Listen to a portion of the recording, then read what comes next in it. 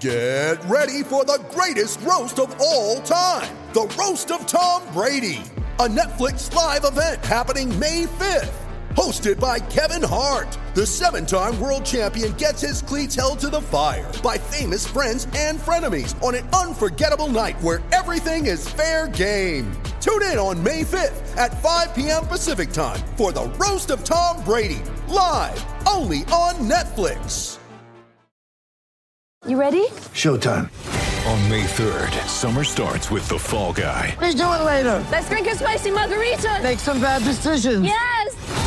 Audiences are falling in love with the most entertaining film of the year. Fall Guy. Fall Guy? Fall guy. That's what the poster said. See Ryan Gosling and Emily Blunt in the movie critics say exists to make you happy. Trying to make it out? Nope. Because I don't either. It's not what I'm into right now. What are you into? Talking. Yeah. The Fall Guy. Only in theaters May 3rd. Rated PG-13.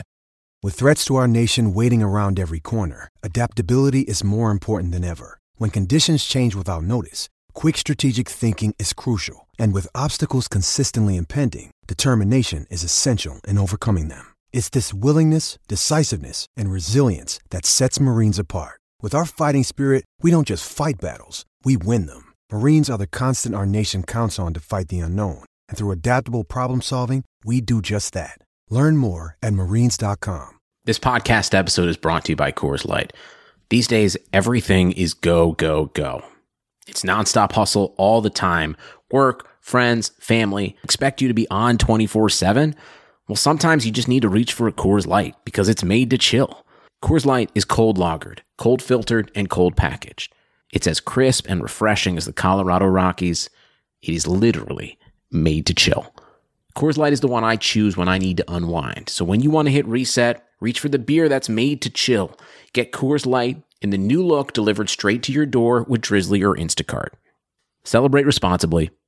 Coors Brewing Company, Golden, Colorado.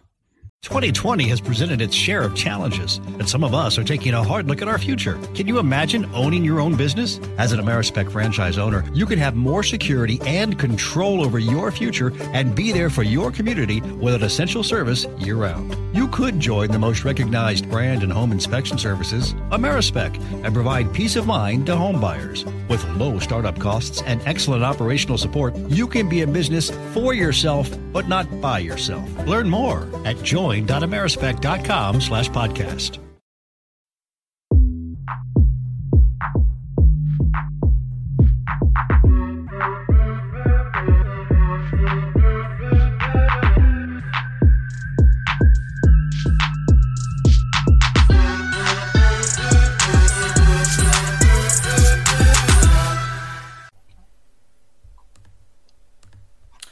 Hello and welcome to another Touchline Fracas special. My name's Lewis and I'm joined by a very special guest today. We got Dapo Afolayan. How you doing, man?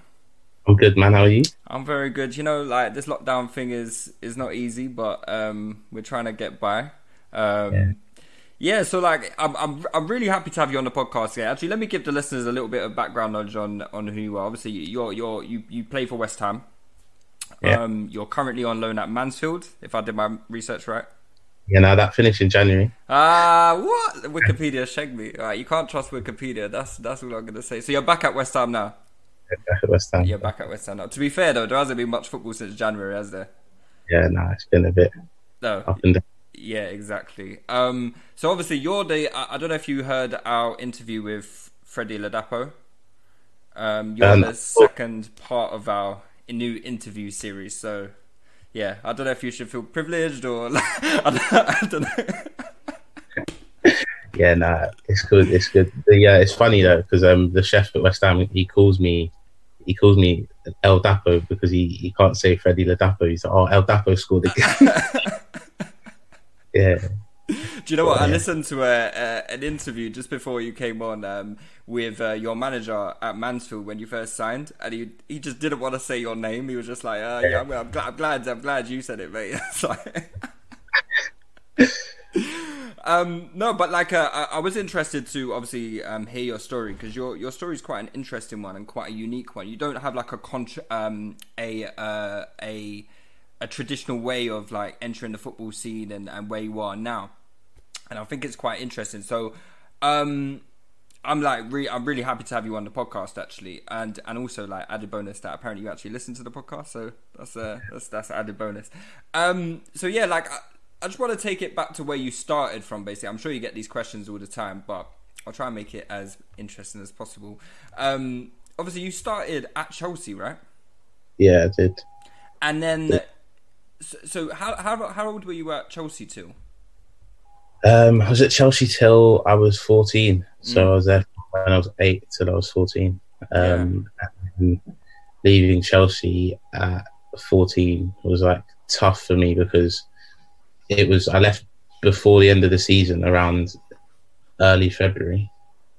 Because we'd all been given like notice from the club that they wanted to move all of us to Cobham, and that was a long way from home for me. And they was going to move us all into digs in Cobham, and we was all going to live there, do school there and stuff.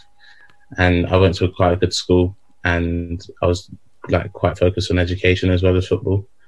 And I was a year up in school, so I was coming into my GCSE year, and moving me out of there and dropping me a year and things, the logistics of it didn't make sense. Like, my parents weighed up the risk reward, and to them it didn't make sense, and obviously they explained that to me, and then to be honest, I just went along with it. And it was just one of those things, really.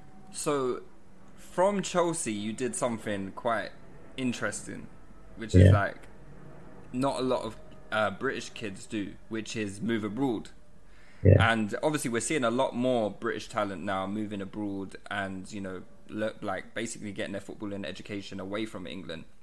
Yeah. And you took the decision to move to Toronto, which, like, I would love to go to Toronto. That city is amazing. So, like, you moved to Toronto when you were 15. So, like, just explain, like what was the thought process behind that decision, and like what was life like out in Toronto? I mean, it was kind of out of my hands in terms of it was like a family decision based on my mum's work. And I mean, at the time I was playing, because after I left Chelsea, I went to Barnet for a little bit while I was doing, because I lived in North, like near Wembley, and they trained right in Wembley. So there was a decent enough academy. I knew a few of the boys that used to be at Chelsea there, and the academy manager was one of my old coaches at Chelsea. So I was there for a little while. Then, so in terms of football, for me, it was almost like, I'll go over there, go to school, and then see what I can do. I researched like the football club, Toronto FC, before I got there, and it didn't hit me until I got there. But it was kind of almost make or break in terms of if I don't get in there, then there's really no other option. Because football over there is very different. It's not like being in London. You don't get into a club like Chelsea. You've got Arsenal, Tottenham, Palace, West Ham, like Brentford, QPR, countless academies, and even like across the country there's countless clubs. At the time in Canada there was 3 professional clubs. Wow. So Toronto you've got being one of them. Toronto FC, Montreal Impact, and then the Vancouver Whitecaps. And and they're all MLS teams, right? Yeah. And if you don't get into Toronto FC, I mean, you're not traveling 20 hours to Vancouver. It's a big country. Or the other way. So I mean, so when I got to Toronto, I called up Danny Dichio, who was one of the coaches there. He used to play for Barnet, so one of my coaches at Barnet knew him and kind of reached out, and he brought me in for training, and I just went there and trained. And to be honest, it was good. Like when I got there, I was shocked, surprised at firstly how good the facilities were, how good the training ground, how good the players were, and the training. It was just like being back at Chelsea. Everything was there for you. It was better than Chelsea in that regard, because they washed your kit for you. Boots were left there, so all I had to worry about was just getting there myself.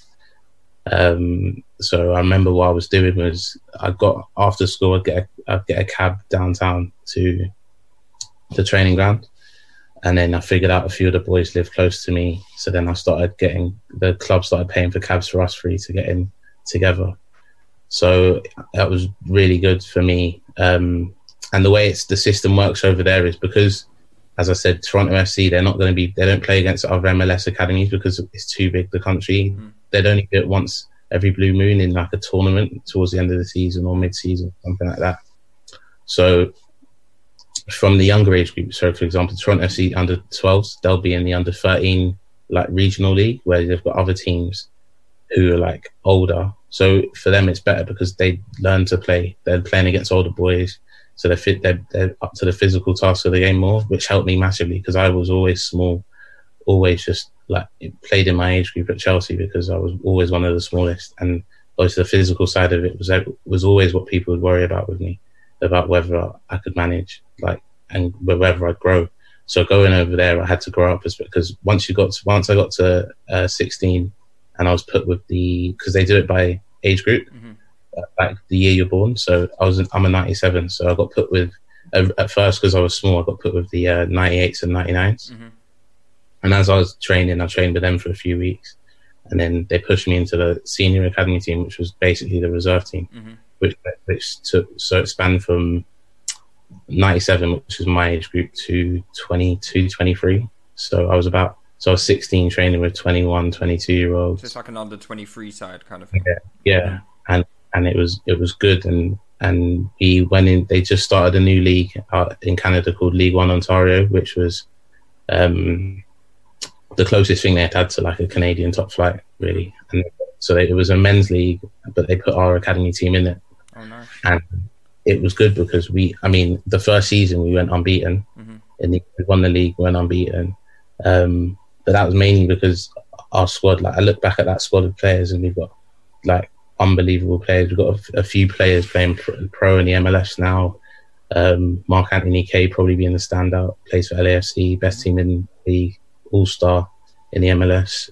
Marcus Coutinho, he played for Hearts in the Scottish Prem. He's in Germany now.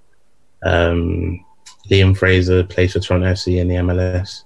So like we had good players. We had a player called Mo Babuli, who was our striker, and he was unbelievable. He went to play for the first team, and then he went abroad as well. So we had a good team and a great setup there. So it was good for me in terms of my development. So you stayed out in Canada for 2 years, right? Yeah. Is it 2 years? Yeah. And then, so what forced, or what was the decision-making process in coming back to England? Was it something to do with your development over there, or was it just like another family kind of? It was a few things. It was mixed because the original idea was I'd go to Canada for a few years as a family, but obviously I was enjoying it. I was enjoying my football. Things were good there, especially like the first year. My first season there was unreal. Loved every second. Second season was, that person, I'd admit it was tougher for me because they introduced a new team called Toronto FC2, which was the USL Pro team. And obviously the season before I'd got in like the Rising Stars team of the year for that league I was in. And the Toronto FC2 team was like a second professional team in Toronto and playing in the USL Pro League, which is equivalent to the championship in America.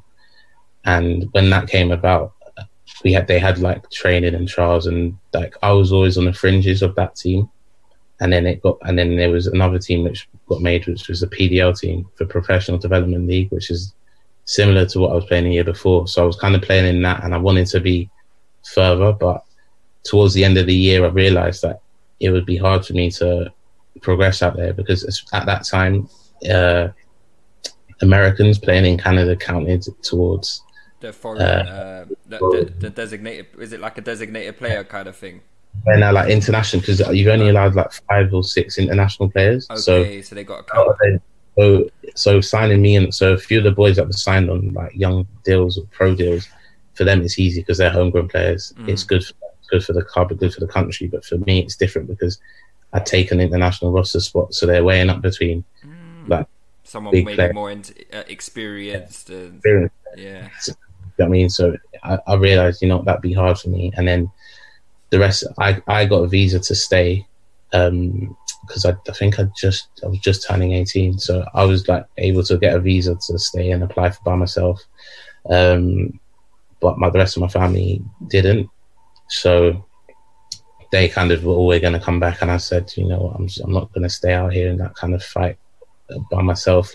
I'll just come back. And I was looking at going down the university route in the States anyway. So I'd spoke to schools like Yale and Duke, and I was speaking to Duke for quite a while. I had a decent offer from Duke, but I chose to come back. When you say like a decent offer, are you talking about in terms of like your education?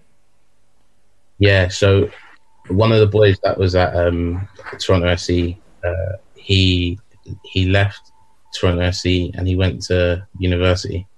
His name's Kevon Black. He was a good player, centre back. He was our captain.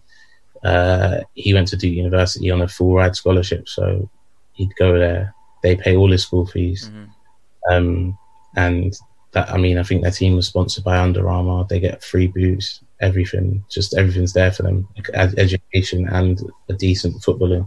And at that time, it was weird because the traditional route, because you see it in basketball, is you go out of high school, go to college, and you get drafted.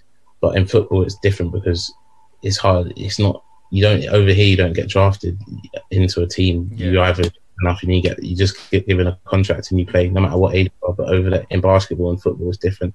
So at the time, it used to be, the MLS draft was the way to go through to get into a team.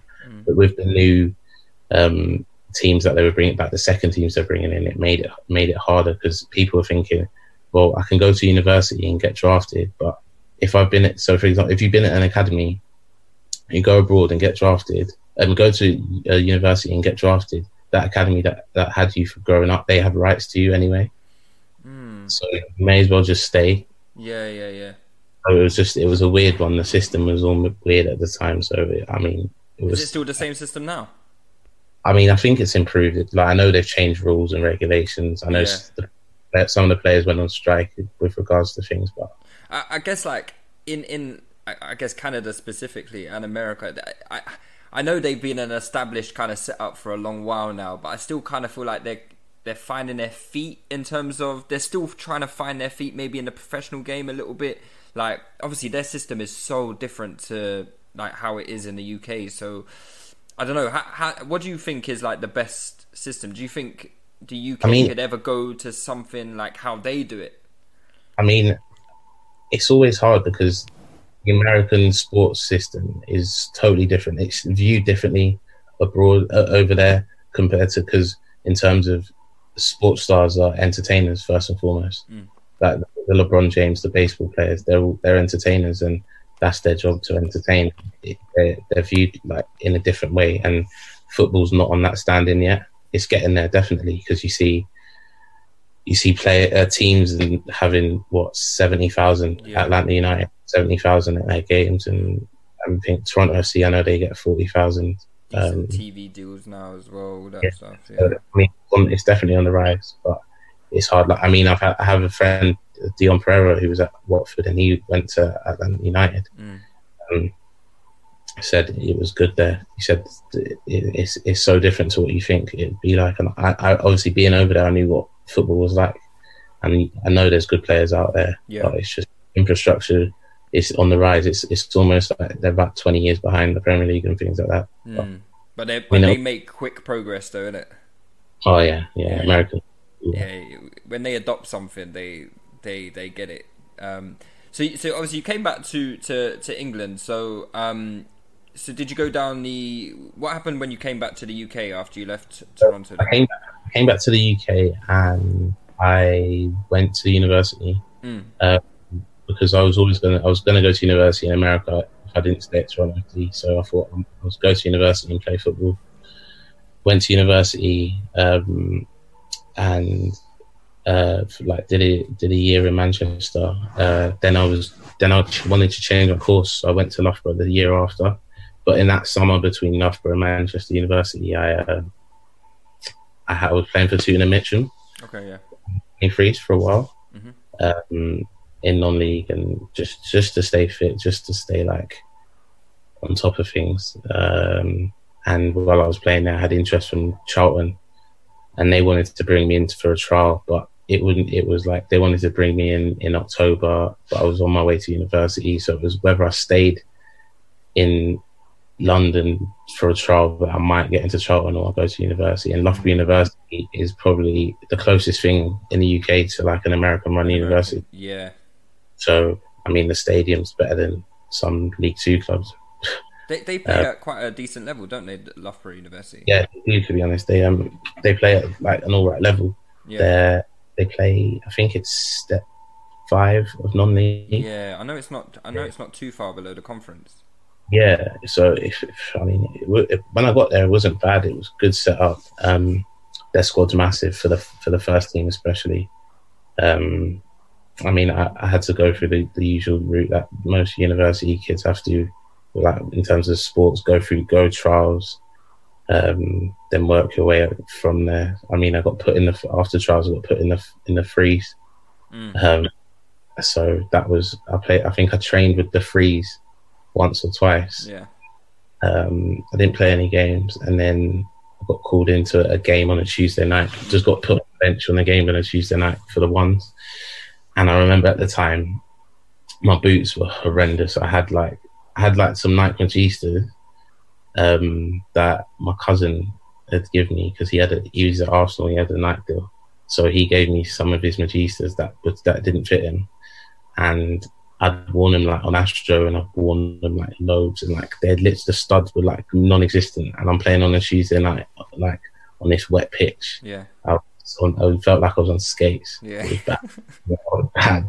I remember like I've got a video of when I came on and I nutmegged the guy on the halfway line, and like a lot of the university lads were there, and obviously university lads are funny because you do a skill and they go crazy. Nutmegged the guy on the halfway line, and I remember thinking, oh shit, stay on your feet. But yeah, that was like my first taste of men's non-league football. And I just worked my way up. I worked my way into it, started playing regularly, started scoring goals.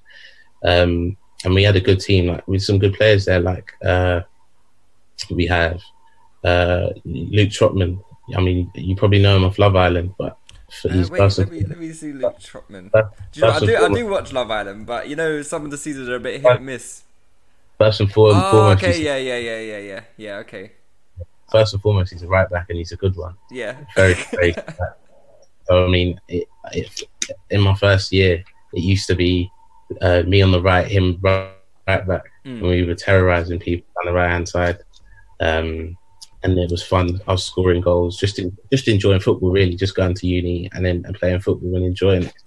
Not thinking anything of it, really. And then I remember after one of our... Sorry, just to interrupt you. At that point, when you were at university, was you ever regretting... I guess you can't regret it because it was kind of taken out of your hands, but was there ever any kind of like, damn, like I left Chelsea and then obviously it's transpired that you've gone to Loughborough and stuff, but like, was there ever a point there where you're like, damn, I wish I could have been at Chelsea still? Yeah, obviously, of course. It's always like that. Especially when you see, I think at that time, my age group, a lot of my friends, they just won at Youth Cup, won UEFA Youth League. Who's in your age group? Well, Tammy Abraham, Fikayo Tomori, Dom Solanke. Yeah. Top players, yeah. I mean, from our age group, I remember I was looking at my photo. One of the boys sent it to me from our under-9s, and I think out of our group, we've got close to, I think it's 8 or 9 pros. Insane. That's insane, considering like what like most age groups one going pro kind of thing. At good levels. I mean, you've got Fikayo and Tammy in the first team. Yeah. You've got Jack Taylor, who just left Barnet in January, got bought for $500,000 for Peterborough, playing week in, week out there. Ruben Samet, who's at Sunderland, Carl Scott at Newcastle. So I mean, we had a great group of boys. Yeah. But yeah, like I mean, at that time, it's hard. Sometimes you look at things and you obviously regret it, but it's everyone takes their own path, and it took me a while to learn that, but it made it.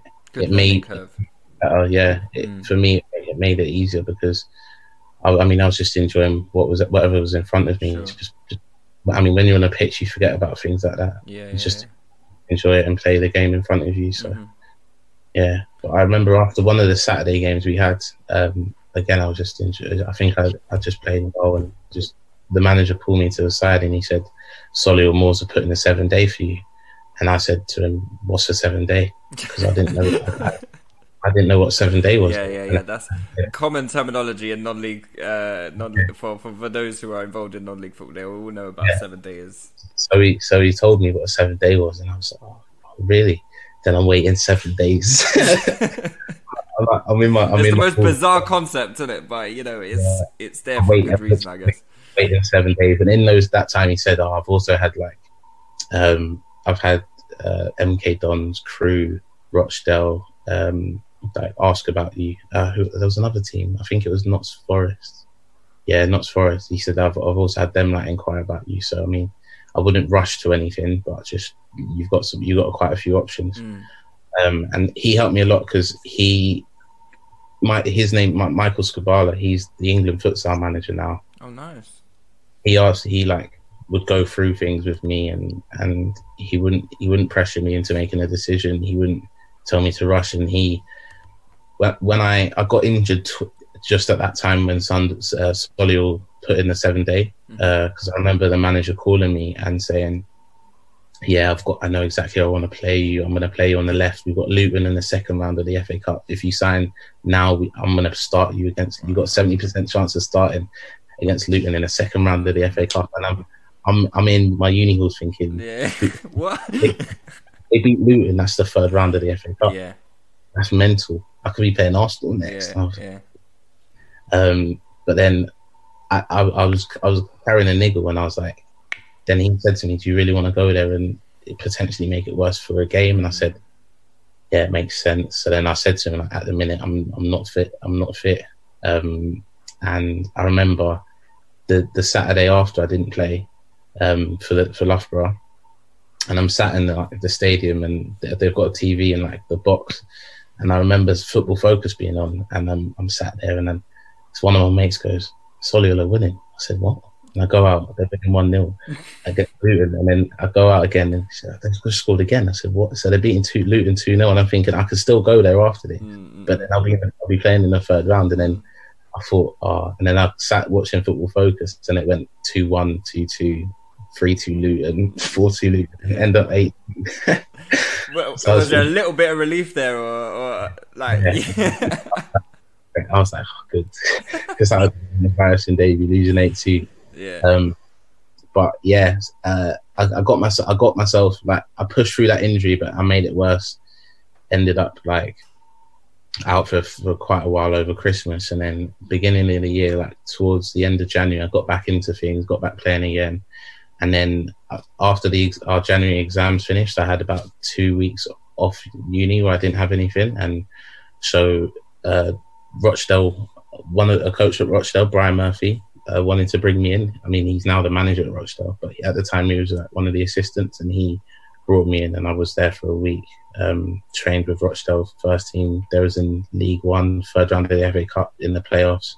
I mean, I was 19 at the time. Never been in and around the professional men's first team. Other than that, Toronto FC, when I did train with them a few times, but not in England. And it was a shock for me because they changed at the stadium, walked 10 minutes down to a little cricket pitch where they had goals, and they just marked it out, and they're just training there, and it was intense, sharp.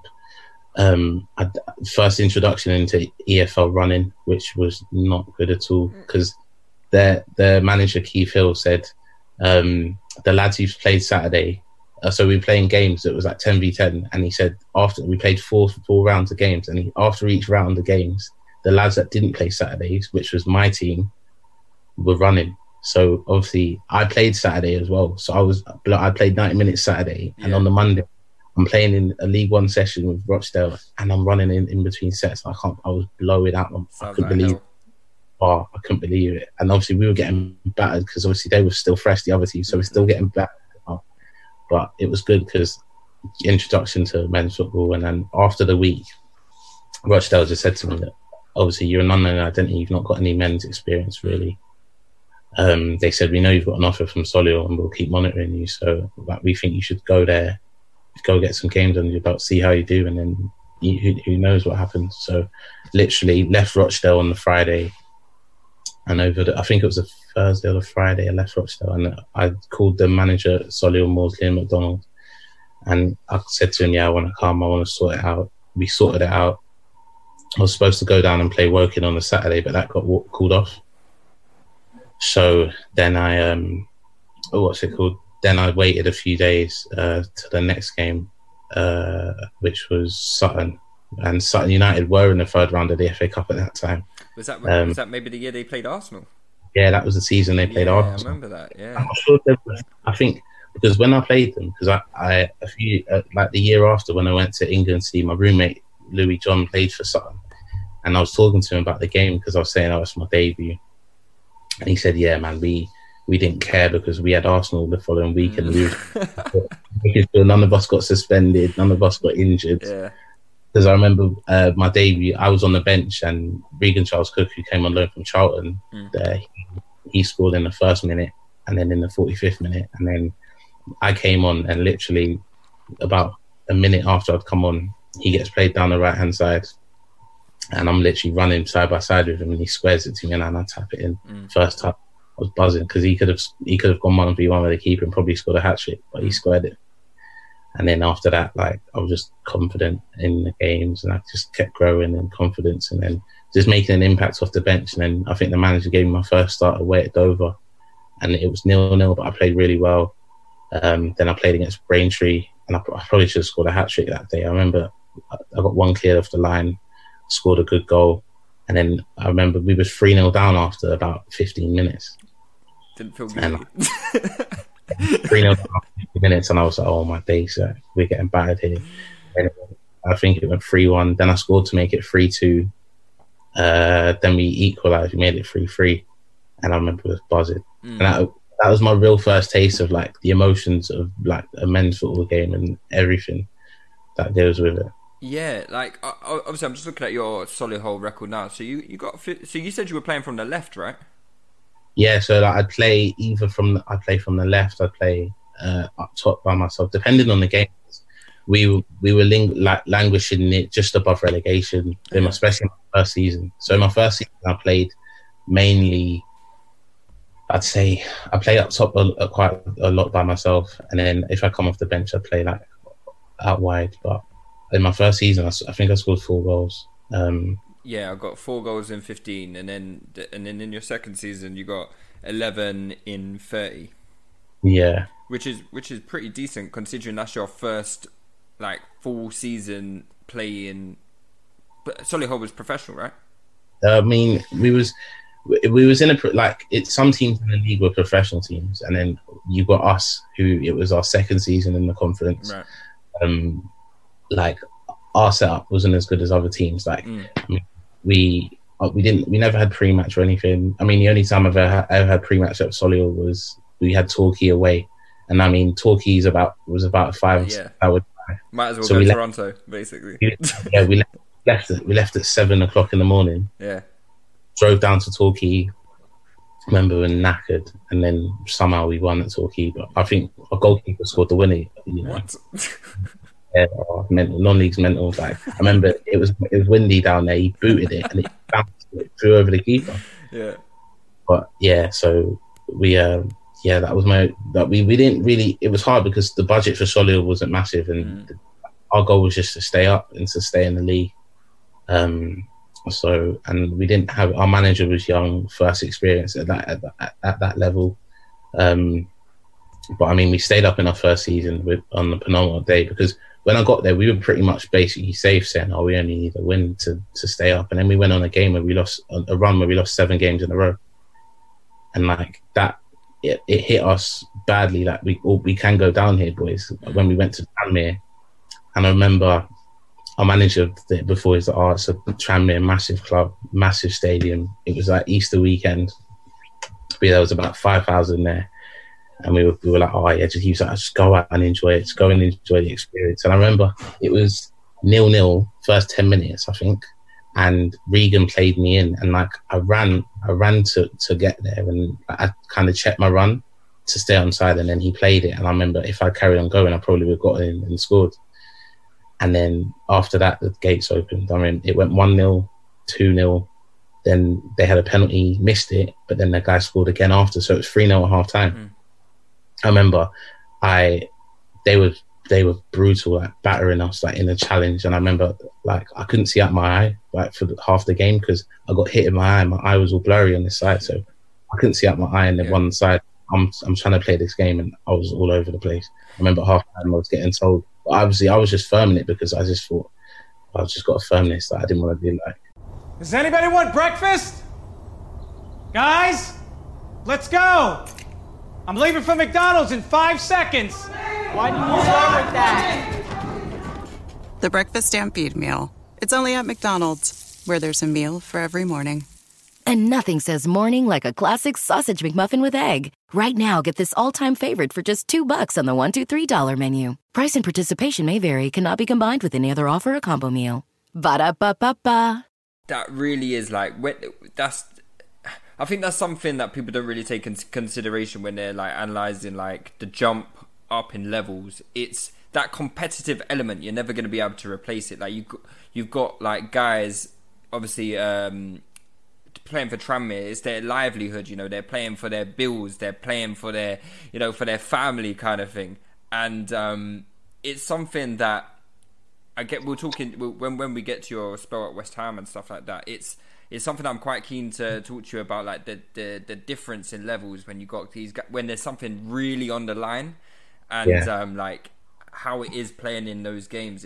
It must be something really hard to replicate, like in youth levels, reserve levels, and stuff like that, until you actually play. It's hard, but it's so hard to replicate that because I know, like, I remember our captain at the time, Liam Daly. He's a legend at Solihull. He's a great guy. I thought he's a good player, good centre back. But I mean, you wouldn't see many Liam Daly's like the higher you go up, because every game meant so much to him. You know, he's working for that clean sheet bonus, because let's not get like disillusioned. Like, people need it, because a lot of the lads at Solihull had other jobs. I remember some of the games we played, like some of the lads wouldn't be able to come because if we had an away game on a Tuesday night, they got work and some on morning. Lads have got jobs, so some of the lads who were teachers, if they couldn't find cover, they couldn't come to the game, because how many teachers can get let out of class at 1 o'clock in the afternoon to get on a bus to go play an away game? Because I remember we had Forest Green away on a Tuesday night, which was like a trek. But then obviously lads are like, oh well, I can't come. One of the boys said he was taken over detention, so he couldn't do it, which is unheard. You wouldn't hear that like that in the professional games. No, but it makes for good stories when teams like that like do well in the cup competitions and stuff like. Of course, I mean, we went to Forest Green and we got battered in the first half. That's probably the best team I've played, because they were near the top of the league. If they won that night, they went top. Liam Noble, who was their captain at the time, he bullied us in the first half. I remember it was that bad where they went 1-0 up and they hit the bar, and they could have been 4-5 up in that first half. And he literally was taking the mick. Like, they had a goal kick and I was playing up top by myself, and he's gone back to the keeper. Keeper's passed it to him on the edge of the box, and he's put his foot on the ball and like gone like this to me. So like, come press, and I was like, what? I started running around. He just went bang, bang, bang, passed it around me. Like, I remember we getting battered, and then our manager changed the shape. We went to 2 up top, 3 at the back, and then I scored like my best goal, which when we had a free kick, and Liam Daly played it quick, and then I literally just played off instinct. Like, the centre back was there, gave him a nudge to put him off. Keeper came out and like just put it over him and around him. And then the other centre back, he tried to recover, and he's like slid, and I've megged him literally on the 6-yard line. And his teammate was in the goal, and I just smashed it as hard as I could, and it went in, buzzing, because we're thinking, oh, little Solihull, we're going Forest Green, we're going to get a result. And then in the 94th minute, they went and scored a winner, and it started because they had a chance to score a winner, and the keeper made a great save. Like, the ball got crossed in and it bobbled up, and I've literally just thrown my foot at it, and he's like punched it on my foot and over the bar from about a yard. I couldn't believe it. But yeah, I remember like, but even that, like, they were that desperate to go up that after the game, our captain was like, their skipper Liam Noble, like in the 90th minute, was saying, "Oh, I'll give you 400 if you let us score, 500 if you let us score." In the game, I think it's crazy to me. Crazy. Well, so obviously you had like a year and a half at Solihull, was it? So you had one full season and one half a season. No, so I had half of the first season and then another half of the second season. So my second season at Solihull was different because we were rock bottom of the league. So you managed to stay up the first season. Yeah, and then the second season we were rock bottom. I got a bit restless because towards the end of my first season, I had interest from clubs. I was in the papers about Leicester and Swansea, and then I got invited to the Jamie Vardy V9 Academy. So I thought I was going to go there and do well, but I missed out because of an injury. And then started the second season, I started off really well. I remember, I think it's because I had a bet with a security guard at Solihull. He said to me, "I bet you can't score 10 goals before like the January transfer window." So I said, "Cool, bet you." And I remember I scored 7 by October. So I was flying, I was buzzing. And then I got to 9 right in November. And obviously we're still rock bottom of the league. And he said, 9, you won't do it. And I was like, "Nah, I will." I remember the last game before the transfer window was I think it was Maidenhead away. No, actually, no, who would it have been? We had Maidenhead away on Boxing Day, and it would have been someone after that. But I remember after that, I was like, "Oh, I need to score." Like, even off your bum, like, gotta score. And I didn't manage to score, and I was fuming. The 1st of January comes, Maidenhead at home. I scored 2, so I got to 10 on the 1st of Jan. Yeah, fuming. I was like, I lost the bet. He had the bet with me and the old manager. So our old manager got sacked, and then Richard Money came in, and he was like, I think he was really good for me because he changed our system. We played a 3-4-3, and he played a big man, and then me and Jermaine Hilton on the left. Jermaine plays for Motherwell now, and like, so it was kind of us two, and we'd always rotate off the big man. I remember the best game we probably played was at Eastleigh. But we was unstoppable that night because we was just floating off each other, just enjoying football. And Richard Money, he taught me that like I need to be right in my defensive position so that when we get the ball, I'm in a great position to pick it up and just go and attack. And that was the first time I really clocked onto the defensive side of the game, and knowing what I needed to do, picking up the right positions. Yeah. And then he resigned after 28 days, which was a shock to me. And Mark Yates and Tim Flowers came in, and I mean, when they came in, I don't know if I was their cup of tea because I wasn't the most physical centre forward. Their system that they played didn't really suit me. So I don't know. It was hard for me at first, and the first few weeks and months were hard because in my head I still had teams that were interested in me in January, and I was like, "Oh, I need to leave in January." But hearing that interest though, because you mentioned some big clubs, like, how did that like affect your attention at all? Like whilst you're playing for Solihull? Me, it did. Matt, towards the end of coming up to January, it did for me massively because it was almost as if you're in a game and you're like, "Oh, I need to do well," and then if you don't do well, you're worrying about the scouts that have come to watch you because scouts, because the security guard always used to tell me, "Oh, they're here.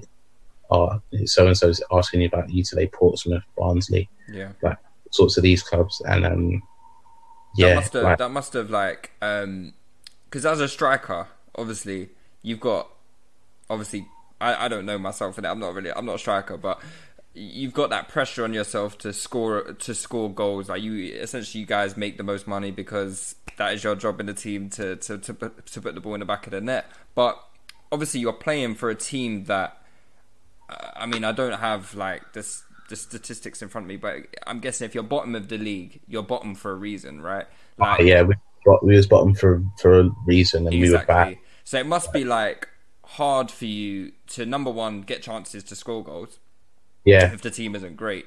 So then with that added pressure of like, you may only get like one chance a game, coupled with the pressure of, geez, there's scouts in the stands that, could impact my potential like career in the game. Like that must have been a lot of weight on your shoulders at what, 20? 19, 20? I was 20, and it was a lot of weight on my shoulders, but I mean, I could have dealt with, like, in hindsight, I know I could have dealt with it better. I know in games, I remember one stands out to me, Maidstone, when the ball, like, one of my teammates had a shot, and he even said it to me. He's like, "Oh, like," because a lot of my friends always just say I was lucky. Like, literally, the ball was fall to me in the right place, and I'd score. And it bounced to me, and in my head I'd already scored, and I just swung at it and I missed. So what was that? A concentration thing? Kind of. It was just taking things, like, I was just snapping chances, and because I wanted to score that bad, and especially with the new managers bringing in players, because in non-league the transfer window is weird. You can bring in players at any time, really. So bringing in players all left, right, and centre. I remember when I was at Solihull, I think they tried to bring in loads of strikers to, like, compete with me, compliment me. But under Mark Yates and Tim Flowers, that was the real, like, I was towards the end of it, I was on the bench for most of the time, because for two reasons. One, I wasn't really hitting, like, the heights of form that I was in earlier on in the season, and then two, because of the speculation that they was worried about my concentration and my commitment to it. So I know coming towards the transfer window, over the month of January, there was clubs that were interested in me, and I kept going away from Solihull to go to clubs. So I went on trial at Birmingham City. I went to Wigan Athletic. So I was spent a week at Birmingham, a week at Wigan, and then I went to Peterborough towards the end of the transfer window, and Grant McCann was the manager there at the time, and he got me into Peterborough. I remember just before, I only agreed to go to Peterborough because it was 4 days left of the window. And I was like, I just wanted to get myself out there. If they like me, they like me. If not, then at least I went, and at least I tried. And luckily, that on the Saturday before Dagenham, I remember I was warming up, and I was annoyed because I got there and I weren't starting. I was annoyed. They just brought in a new striker, Adi Yusuf, to replace me, but I was still at the club, so they played him. First 30 minutes, he scored 2 goals. I was sat on the bench. I remember that game because Adi Yusuf used to play for I used to coach for a Ryman side called Aveley, and Adi Yusuf actually got signed from Cheshunt, I think it was, or something like that, and he was at Aveley before.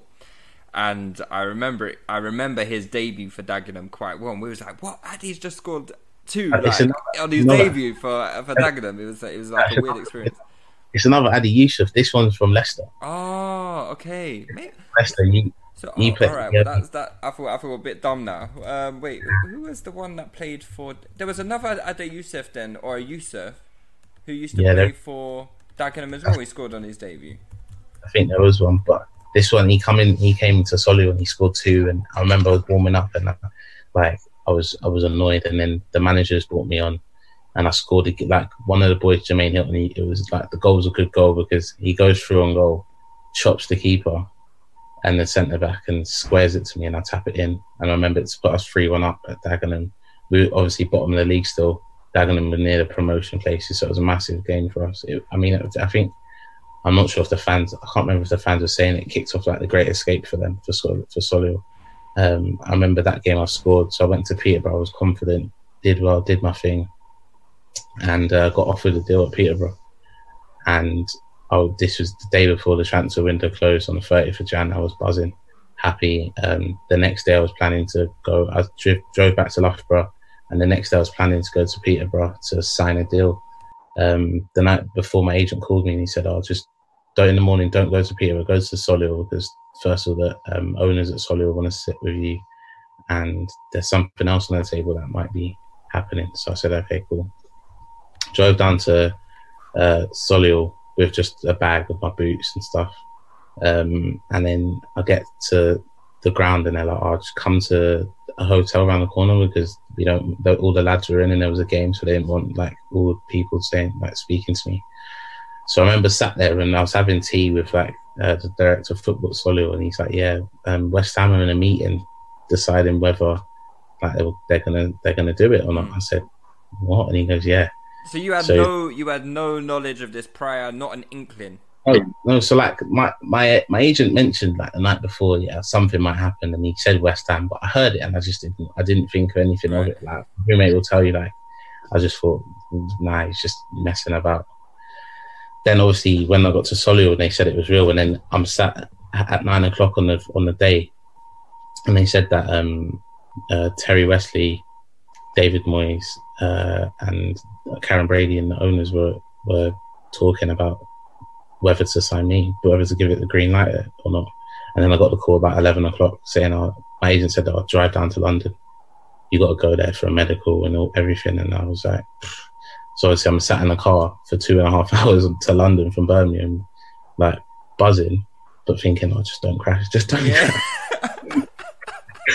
And then, then that day was a whirlwind. I got to West Ham about 4 o'clock, went for a medical, and then I was sat at the London Stadium for hours because they were getting rid of a few players. And obviously, little Dapo was at the bottom of the list. We signed Jordan Hugo that day, got rid of a few players. And so obviously I'm sat there and I was just for ages waiting.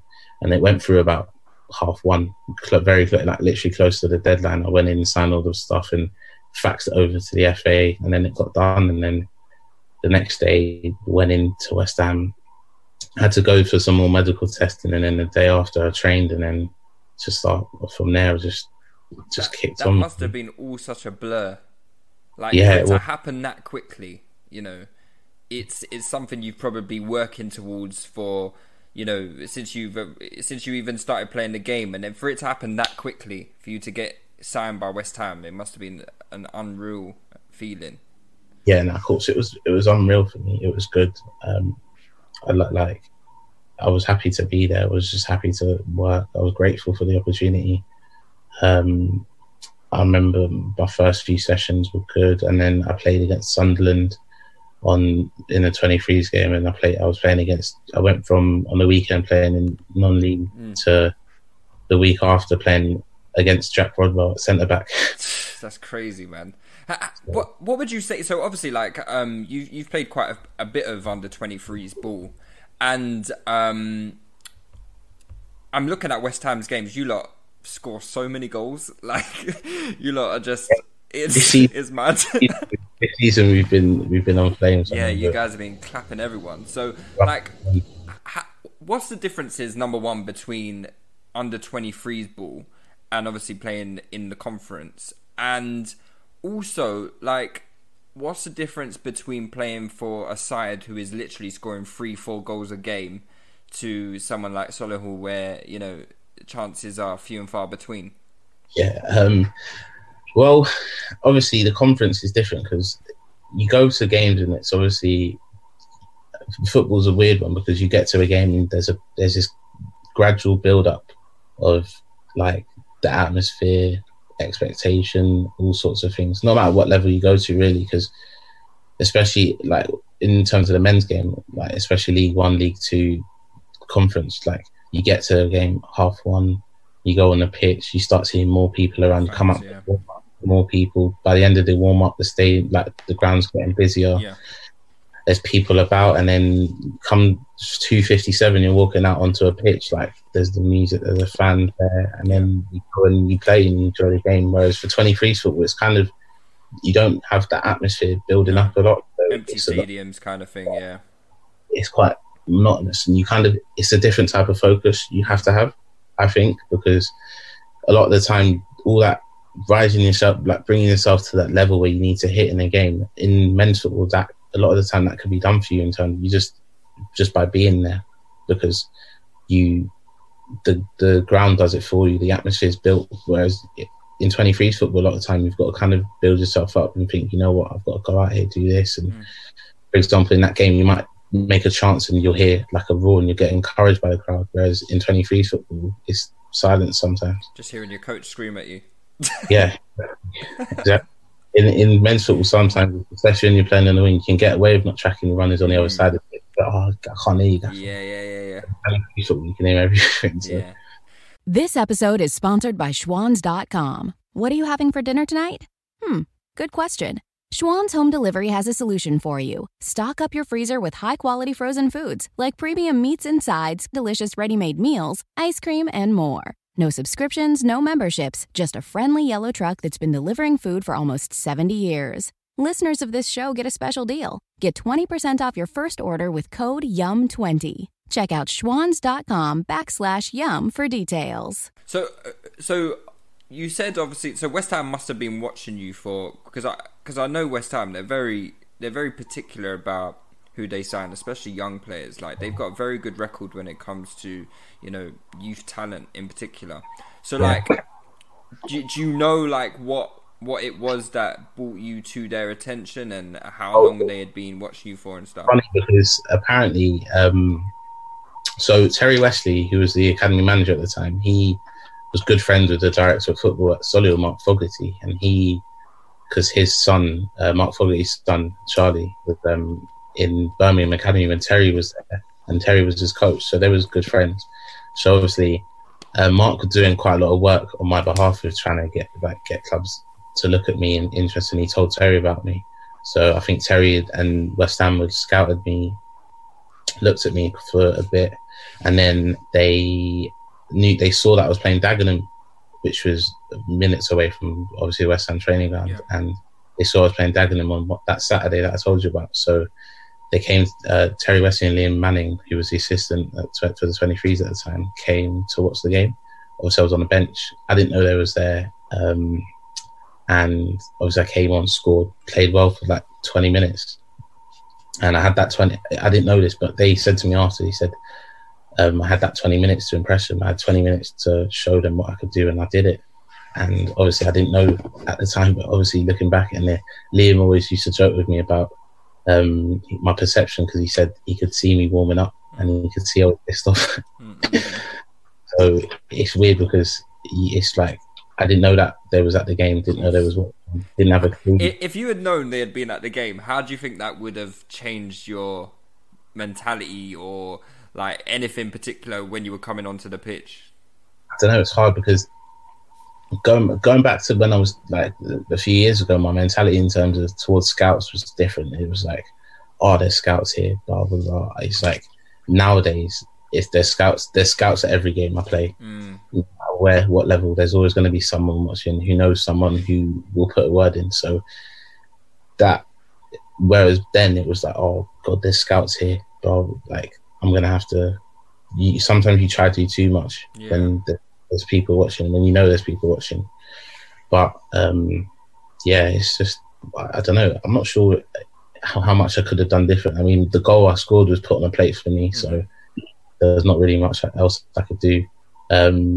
Could have scored another one, to be honest, but the keeper made a good save. But you obviously did enough though to capture their interest though. Yeah, so I mean, apparently after the game they spoke to Solihull, and then Solihull told them that Peterborough were interested in this. Peterborough, like they was going to accept a bid from Peterborough. So then apparently West Ham stepped in and got me. So yeah, it was good. I'm grateful for Terry and Liam for the opportunity they've given me. So what's the long-term plan at West Ham? Obviously, that might sound like a bit of a stupid question, because obviously the idea is obviously break into the first team and move from there. But what are your like short-term goals and long-term goals for West Ham currently? Currently, for me, it's. I mean, when I first joined the club, David Moyes was a manager. I trained with the first team once or twice then, and obviously from then to now, I'm a much different player. I've learned a lot. I've come on so much, and I've learned from my own experiences as well.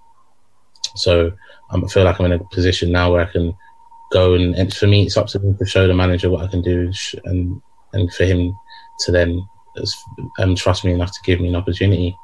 If it works out, if it doesn't work out, all I can do is give it my best at West Ham and try to get myself in the manager's eye, and that's what I'm working towards, really.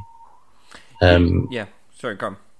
Yeah. I was just saying, I had a rough time with injuries, but I'm coming out of that now. This little quarantine period has helped me. I had surgery just before it, so I mean, I'm not missing out on much football at all at the minute. And no, I guess it's So- kind of working good in favor for you in terms of like you're making recovery and stuff. Yeah, I mean, in the short term, the main focus for me is to get back fit. We're currently top of the league in the 23s league. I think we're top by a point from United. We're in the semi-final of the International Cup. I think we've got Arsenal away at the Emirates. So, I mean, we've got 5 massive games, 5 games we have to win. I don't see United slipping up much in the next 4. So, I mean, it's down to us. The league's in our hands. So, that's for me to win the league and hopefully get to the final of that cup. The International Cup would be massive. So it's something that we, as a group, we're working towards, and we want to do. We want to win the league, and we want to win that International Cup, and then from there we will take it into next season. Yeah, you're 3 points clear in the league. You are unbeaten. Yeah, we're unbeaten. I mean, we've dropped a few points. We've drawn a few games we should have won. Yeah, a couple of 3-3 draws. Yeah, I remember Reading moved 3-1 up and we conceded twice. Yeah. Late, but yeah, we just need to. I mean, with 23 foot, we see it quite high scoring games because sometimes there's individual errors and stuff. But it's players are learning the trade. I mean, our team especially, we're really good because we've got a lot of young players. Like one of our players that plays week in week out is only 16, 17, Amadou Diallo. So. Who would you say is obviously along with yourself? Who would you say is like the best player in that squad at the moment? Like anyone that you're tipping to, go all the way. I mean, if you speak to West Ham people, a lot of people will tell you about Nathan Holland. Jeremy Ngaki has obviously now made his Premier League debut and he's played about 3-4 games now for West Ham. Ben Johnson, Connor Coventry, Dan Kemp, like names like this. In the younger age groups going, that you've got Aji Elise, who's an England international, he's on loan at Accrington. Amadou Diallo as well, who's England international. Jamal Baptiste, who's only 15, he played a handful of under 23 games already. So, I mean, West Ham's a club where if you're old enough, you're good enough. So, just one of those things. We've got a good setup, great team. So, I mean, that must be really encouraging for you because obviously you've done quite well this season numbers wise. Like you've got, I think you played 8 games. You've got 3 goals, 4 assists. That's pretty decent numbers. So, like for you, it must be encouraging to know that if you perform well, there's like a clear path there for you to go to the first team historically. Yeah, that's one of the main reasons. Because I looked at it, but I said it with my dad at the time. As you say, if you're 19, 20 and you're in a men's football environment, I always said to myself, I didn't really want to go down the under 23s route. But outside the top 6, you look at the clubs, and there's no one better that I could have gone to than West Ham, in my eyes, because historically the way that they've produced players year after year, season after season, it's just it's an offer. It was an offer I couldn't turn down. Yeah, like West Ham United, being a London boy as well, getting to come back home, it made so much sense to me, and hopefully it pays off. And I'm working my hardest to make sure it does. You had a couple loan spells this season, right? So you went to Oldham and so I went to Oldham. Sorry, that's it. Yeah, I went to Oldham at the end of last season. Okay. And Mansfield at the beginning of this. Mm-hmm. For me, so my loans have been different because coming out of men's football and going into academy football, my whole thing was I want to go back into men's football. I want to be playing again. I want to play week in, week out, scoring goals and kind of build my profile up again. So beginning of what is it now, 1920, so beginning of 2018-19 season, had a few clubs I could have gone on loan to in League 2, in League 1 as well, and in the conference. So I was like weighing up the options that I had there. Then we went on a pre-season tour to Slovakia, and a Slovakian club came in for me, and they were Spartak Trnava, and they were in the Europa League. So I mean, they came in and it was on deadline day, and I decided to try and make that deal happen because, I mean, at 21, how many people can say they've played in the Europa League?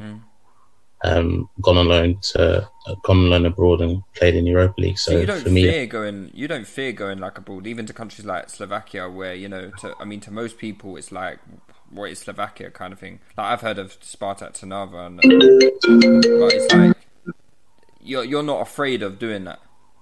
Nah, I mean, for me, it was one of those things where I looked at it and I said, if I go there, do well. If I said, even if I go play, because their group in the Europa League that season, let me get it up, because if you look at it, they had Anderlecht, Fenerbahce. I remember, and they even beat Fenerbahce. I remember. They had Anderlecht, Fenerbahce, and someone else in their group. So they had, I think it was Dinamo Zagreb. Yeah, I think you're right. Yeah, they had 3 big European in their group, and I said, if I go there and I'm going to play, and massive stadium as well.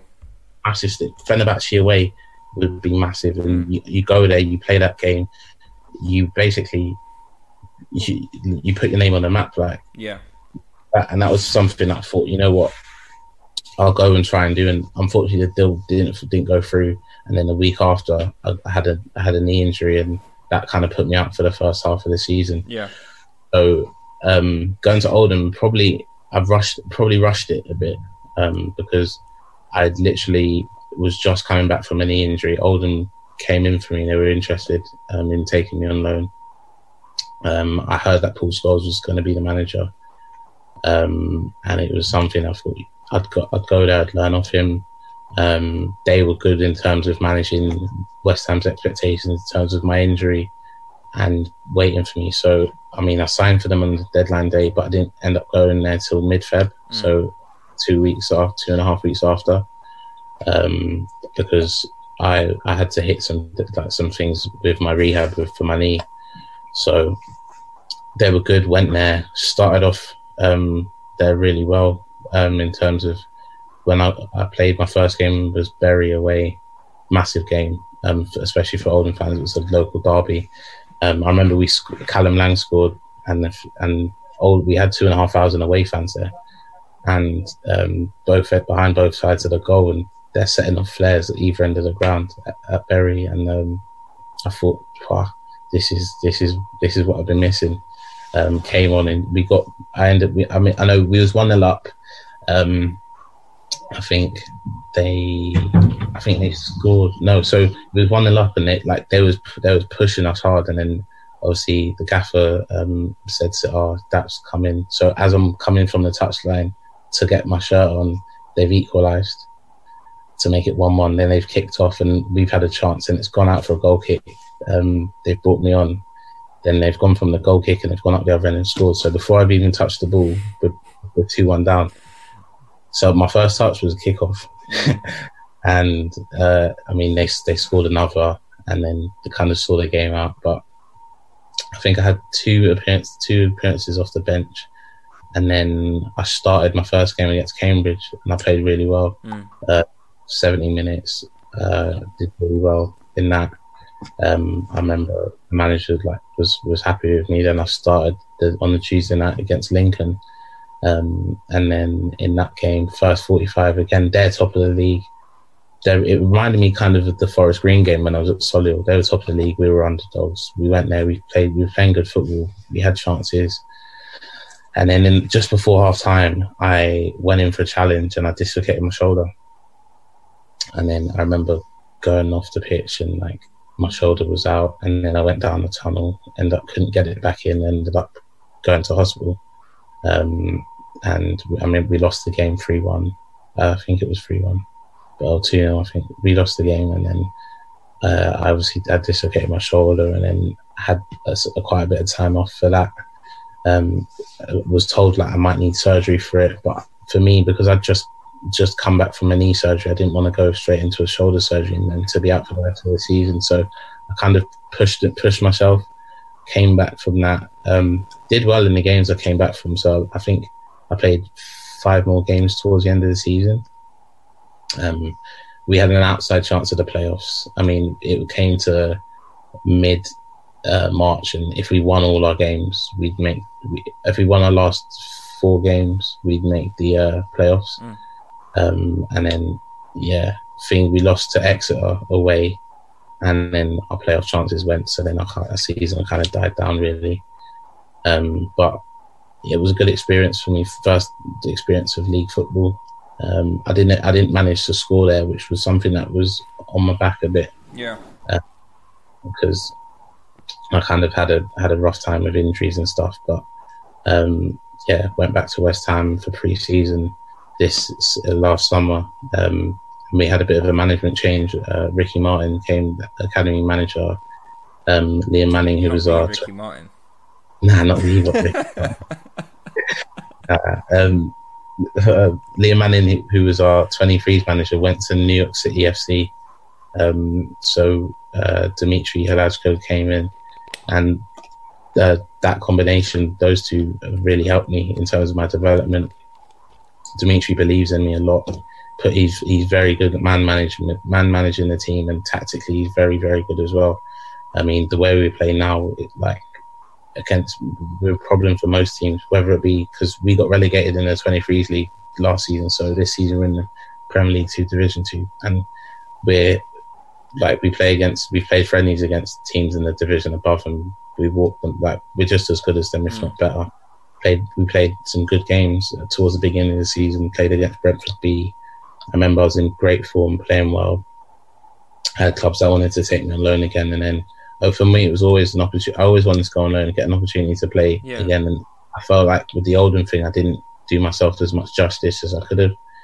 And I just went to and then Mansfield came in for me. And from knowing about Mansfield last season, knowing that they were fighting near the top of the league, they should have gone up.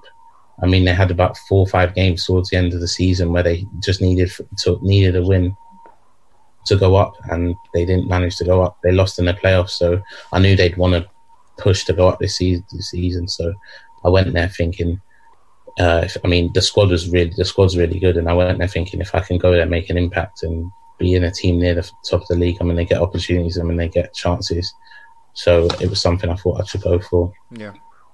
So, I went there, and things didn't really work out the way I thought they would.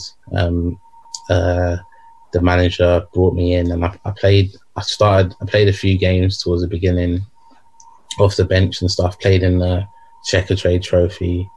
Then I kind of grew a bit frustrated in terms of my game time, because I was training well, I was doing well in games, and then I wasn't getting an opportunity, and I kept being told the same things, but they weren't making sense to me. They weren't all added up. When you went on loan to Mansfield, is that something that West Ham kind of they sort that out, and in terms of they say to you, right, we think Mansfield is going to be a good loan option for X, Y, Z, or is that something they came in for you and you were just sort of I like the look of that? It's a bit of both, because they sometimes they have clubs come in for you and they won't even tell you because they wouldn't let you go. They don't agree terms with the club. Mansfield was one, because I know at the time, Dimitri was telling me that other clubs were interested in me, but Mansfield was one of those that I thought League 2, top end of League 2, they've got a good budget. My agent to get some goals, man. Yeah, my agent told me about them and said it was the way they're set up and the way they run's been pretty good. So it was almost that one, it helped me towards it, because at Oldham at the time when I was there had quite a lot of issues in terms of the way they were running, the fans protesting the owner and things like that. So that was hard, because you're on you're preparing for a game and you know that the fans are apparently going to have a tennis ball protest where they're going to be throwing tennis balls on the pitch. So it's God knows, over that you didn't know what was happening. Obviously, Paul Scholes resigned, and at that time when I got there, the boiler was out at the ground, so we was washing our own kit. All sorts was going on, and I don't know. It was almost I just needed somewhere to be where I could settle down and just get back to normality, get back to play football. So went to Mansfield. Yeah, I thought it didn't quite happen there for you. No, it didn't quite happen for a number of reasons. I mean, personally, I feel like the club would be in a different position if we'd gone about it a different way in terms of on the pitch. We had a lot of good players that weren't playing. We kind of, I mean, for the manager, I felt like it was always hard for him because the way we played, the system that he played, he kind of tried to fit everyone in, but it was always hard because you have to make those tough decisions sometimes. But I didn't get as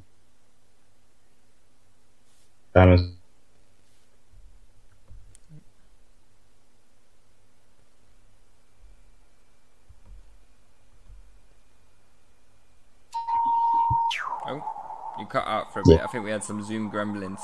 It's cool though. It's cool. Anyway, look, I don't want to take up too much of your time, so I want to just quickly move on to some. I'm going to just throw some questions at you. Who is the best player that you've played against? I played against.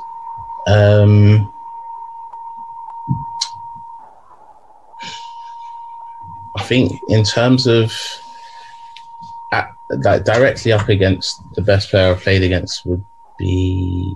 I mean, when I played against Jack Rodwell, that was a bit of a culture shock for me because, I mean, he was a senior, experienced pro, and I was just coming out of non-league, and I mean, it was a 23s game, but it was still tough. I thought I did well, but directly up against it would probably be him. In a game, the player, like an attacking player on the opposition team, probably Kundai Benyu when we played against Aldershot. He was very, very good that day.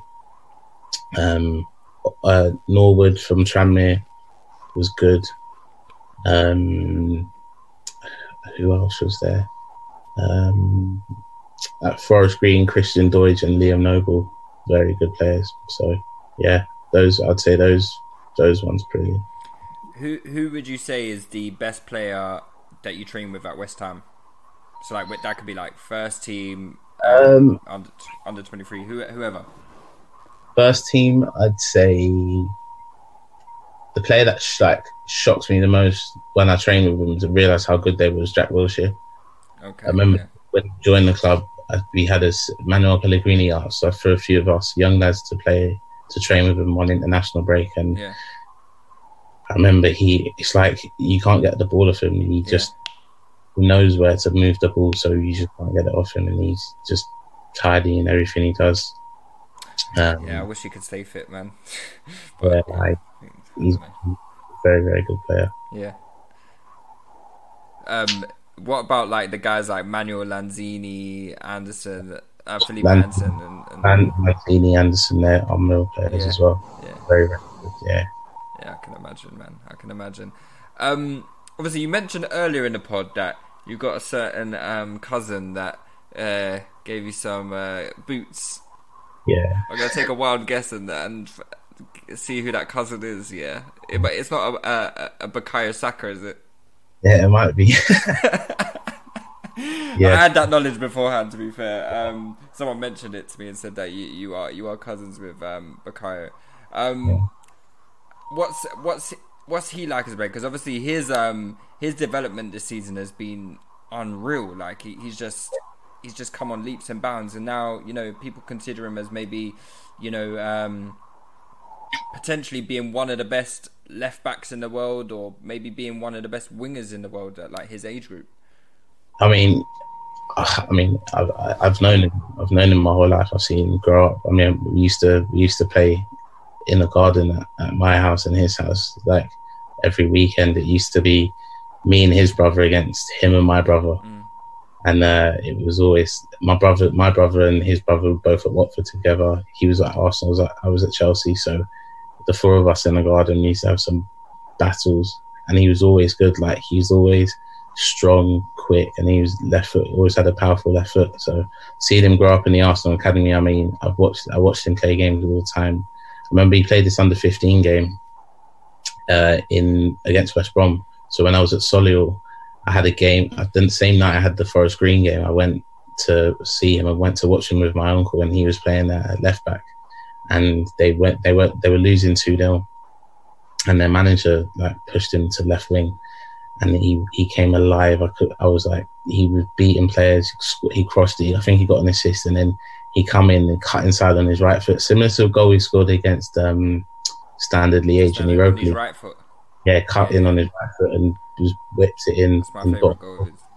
And they and I remember all the parents for his age group went wild. I remember there's a video of his dad going crazy, but I remember saying, "Oh, I'm gonna go score one for you tonight," and I did. So, yeah, just seeing him grow up has been good, and playing with him and things. And I mean, he's a very good kid. Comes from a good home, and he's humble. And I mean, I think that's what helps him the most. And when he goes, I mean, I can imagine what he's like at Arsenal at training. When he goes there, he just gives his best and just does what he's asked of. Really, I mean, he seems like that type. Yeah, I know he plays either left back or on the wings, and no matter where he plays, he has an impact. I remember when I was on loan, I went to watch him at Sheffield United in the Premier League, and I loved it. I remember I played against him when I was for the 23s at West Ham the season before, and then that was a good moment for us. And then to see him, obviously in the Premier League now, I went to watch him for his Premier League debut. So I mean, we're quite close, and I mean, hopefully I get to play against him in the Premier League soon. I mean, yeah, I don't know how many footballing cousins would have played against each other in the Premier League, but maybe you guys would be up there with like being one of the first. Yeah, I mean, hopefully that's obviously the plan. I mean, he's ahead of me now, so I've got to work. Yeah. No, don't worry, man. It soon come. Anyway, Dapo, man, it's been amazing having you on. Like, I really enjoyed it. Like I know you've said that you wanted to come on the podcast, so maybe like we can get you on the podcast soon. The main podcast. I think the lads will be happy to have you on and gist with them. Yeah, I've got some strong opinions on football. You got some some agendas to reel off. People hate having football chats with me and debates because if I believe in something, I don't care what you say. That's it. So do you know what? That's what we're all about, innit? But yeah, man, I appreciate your time completely, and it's been a pleasure talking to you, man. I appreciate it so much. Thank you, man. All right, cheers, man.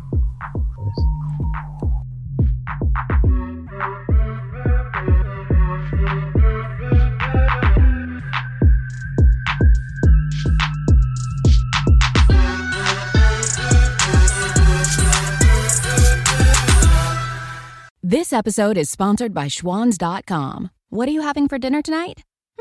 Good question. Schwans Home Delivery has a solution for you. Stock up your freezer with high-quality frozen foods like premium meats and sides, delicious ready-made meals, ice cream, and more. No subscriptions, no memberships, just a friendly yellow truck that's been delivering food for almost 70 years. Listeners of this show get a special deal. Get 20% off your first order with code YUM20. Check out schwans.com/YUM for details. Sports Social Podcast Network.